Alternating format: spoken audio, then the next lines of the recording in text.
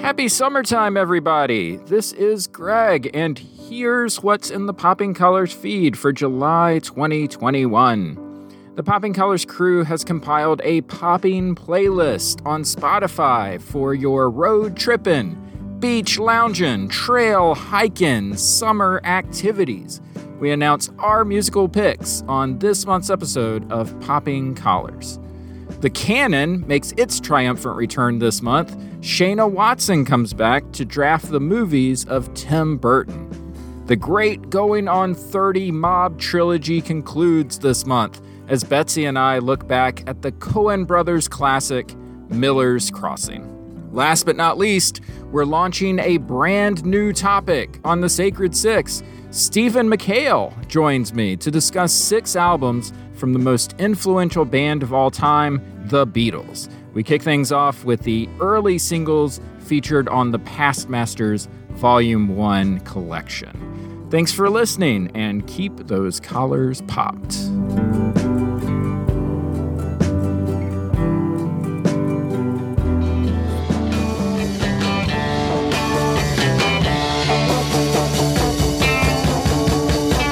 Stephen, let me tell you something. I think you'll understand. When I say that something, I want to hold your hand, but with masks and socially distanced, of course. Are you okay with that? Rubber gloves? Rubber gloves are fine. I'll take rubber gloves as long as I can put them on the end of a stick and we can hand it to you, like through a closed window. Is that okay? Welcome to the Sacred Six. Sometimes an item in pop culture is just too big for one podcast episode, and that's where this show steps in. I'm your host, Greg Knight. With me is my special guest, Stephen McHale. Stephen, catch our audience up. Where are you, and what do you do there? I am coming to you from Alameda, California, which is an island in the San Francisco Bay, right next to Oakland, and I am a priest at Christ Episcopal Church, and nobody has bothered to show up for a while now. So I imagine so. Feeling a little low. It's getting better all the time, but that's for a later album. For right now, we'll stick to some early stuff. This is a brand new series for the Sacred Six, where Stephen and I dive deep into the discography of the Fab Four, the Beatles. In case you don't know who the Beatles are, they're the most important rock band of all time. There, I caught you up to speed real quick. With you. Stephen, what is your personal history with the music of the Beatles? I could go on for a while, actually. You got 5 minutes or something. Wow. Okay, I'll be fast on that. I started listening to the Beatles in middle school, and for me, that was in the suburbs of Seattle in the 80s, late 80s. And one of my brothers was really into the Beatles, and so I started listening to the Beatles, and once I got into them, I never left. Yeah. And I used to buy their LPs on vinyl, used at Cellophane Square in Bellevue Square Mall, because that was all I could afford. And that was the system I had, an old turntable. And I got super into Beatles trivia for a while in high school, which also might correlate with me not dating many girls. That isn't an opener where you're like, Paul didn't actually play on that. No, it doesn't work. But I was super into them in high school. I've loved them ever since. And whenever I'm flipping through the radio and there's a Beatles song, it always stays.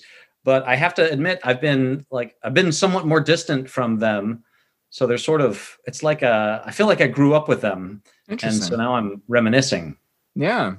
Well, this show, when these episodes come out that we're talking about, is actually kind of serendipitous because there's a new documentary coming out about the Beatles, specifically when they were recording Let It Be, that's directed by Peter Jackson. And depending on when you listen to this episode, it may already be out on Disney Plus, I think it is. Now, with Peter Jackson, will Ringo be played by a Hobbit?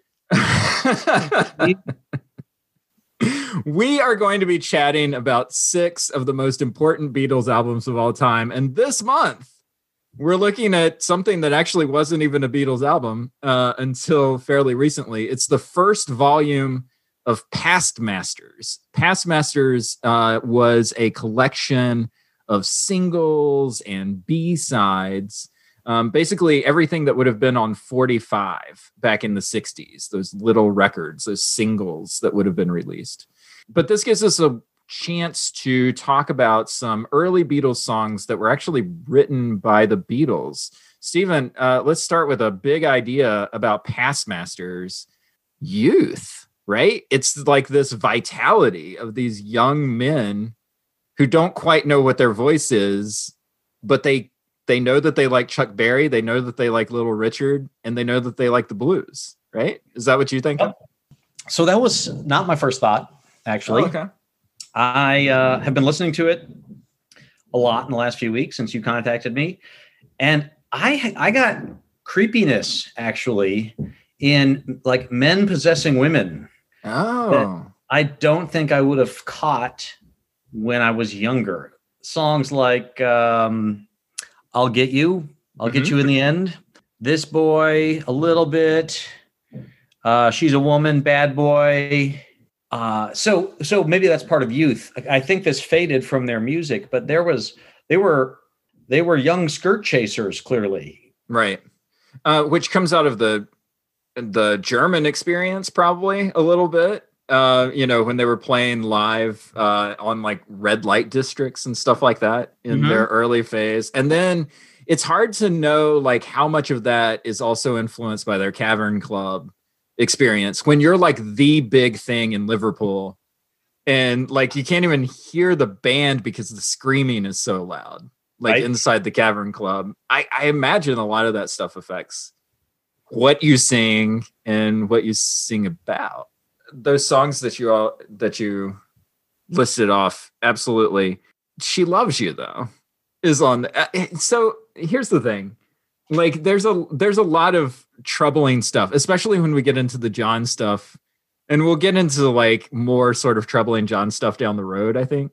Mm-hmm. But there's also like this, for all of the songs that are about me, like I want to hold your hand, please, me, and stuff like that. Occasionally they'll throw in second person stuff, like She Loves You.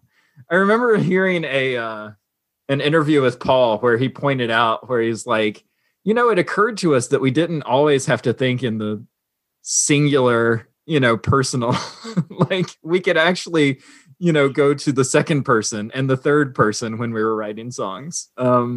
I think that they're shifting at some points in their early career, at least. I find them insanely catchy, except this is going to be blasphemy. Love Me Do always bugs me. Yeah, because it is, it does feel like a 14-year-old wrote it in his basement. But there is this sweet naiveness almost to this period for them. Yeah. So what's the best song off of Past Masters? Volume 1, I should say. Past Masters also includes the Volume 2. And if you look it up on Spotify, it's just one giant album. But we're just talking about the early songs. So what's your favorite of the early songs? I think Yes, It Is. Remember what I said tonight.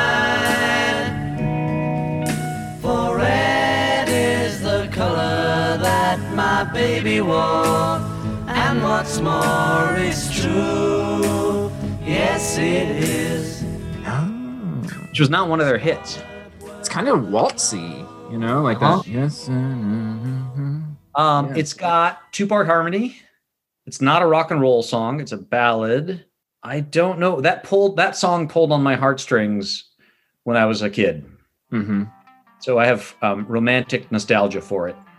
I'm going to go with I Feel Fine on this one. Yep. Baby's good to me. She's happy as can be. She said so. I'm in love with her and I feel fine. It's obviously the reverb, like at the beginning, is pretty cool.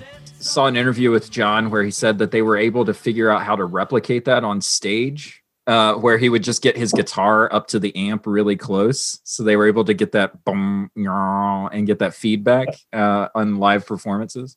But it's the guitar, like you're starting to see how all the pieces kind of fit together.